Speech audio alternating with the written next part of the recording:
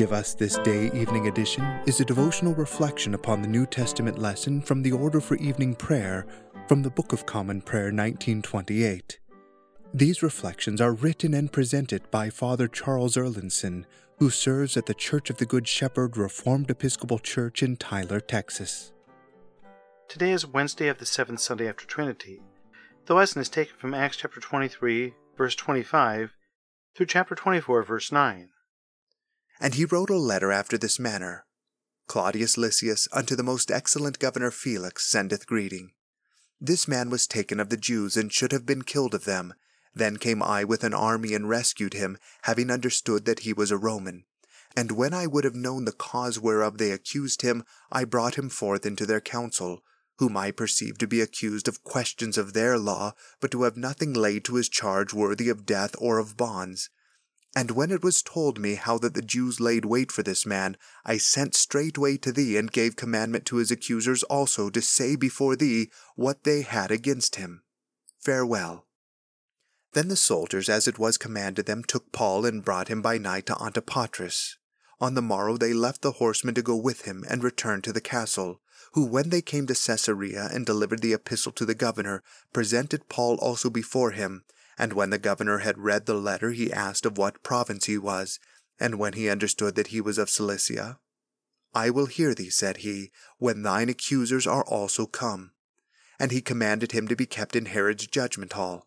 And after 5 days Ananias the high priest descended with the elders, and with a certain orator named Tertullus, who informed the governor against Paul. And when he was called forth, Tertullus began to accuse him, saying, Seeing that by thee we enjoy great quietness, and the very worthy deeds are done unto this nation by thy providence, we accept it always, and in all places, most noble Felix, with all thankfulness. Notwithstanding that I be not further tedious unto thee, I pray thee that thou wouldest hear us for thy clemency a few words. For we have found this man a pestilent fellow, and a mover of sedition among all the Jews throughout the world, and a ringleader of the sect of the Nazarenes, who also hath gone about to profane the temple, whom we took and would have judged according to our law. But the chief captain Lysias came upon us, and with great violence took him away out of our hands, commanding his accusers to come unto thee, by examining of whom thyself mayest take knowledge of all these things whereof we accuse him. And the Jews also assented, saying that these things were so. Have you ever been falsely accused? Have you ever been persecuted? I've lost track of how many times St. Paul was falsely accused or persecuted, but it's a bunch, a big bunch. Jesus, his master, predicted that such persecution would come, and Paul himself had been told that he would be put in chains for the gospel. The amazing thing is that Paul is like the Energizer Bunny. He keeps on going and going and going, knowing that he will face further persecution. Second verse, same as the first. Some of us love to read true stories of courage. It's one of the reasons people like to read nonfiction works about wars, and it's one of the reasons people like The Lord of the Rings. Because face it, most of us are not wizards or elves, or even men or dwarves, but hobbits who appear to be insignificant. But here are the truest and noblest stories of courage, the lives of the saints, including St. Paul. Once again we find him facing persecution, and courageously enduring it like a soldier of the cross.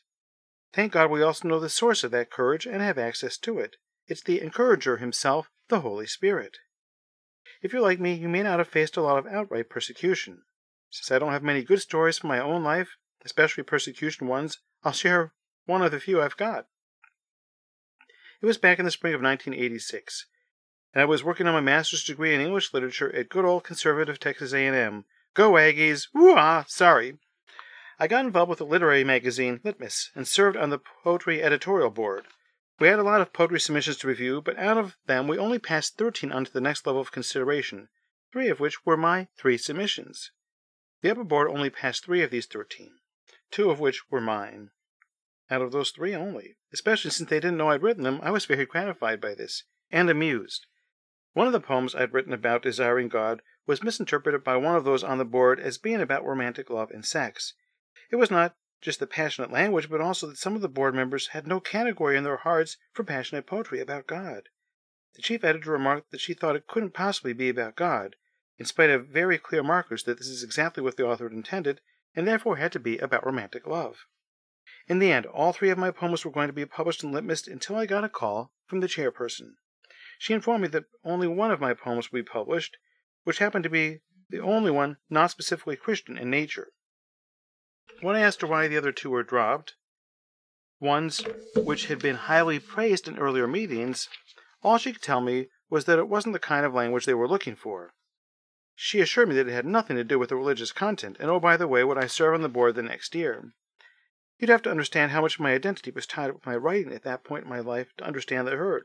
In the end, I chalked it up to being persecuted for Christ. The point of my story is not what you may think. I come to bury Father Charles not to praise him.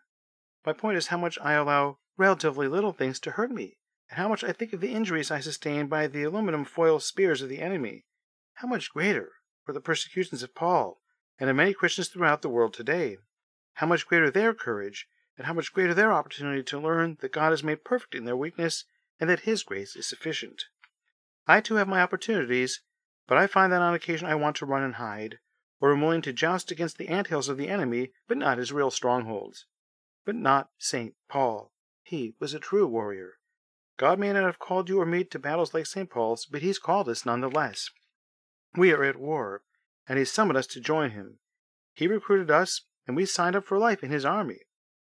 Like a hobbit, you may think that the battles He's given you and your role in them are insignificant, but God thinks otherwise. He's given you exactly the role He wants you to have, which is exactly the role you should have. And should you prove a good and faithful soldier, He'll promote you to a grander part of the battle.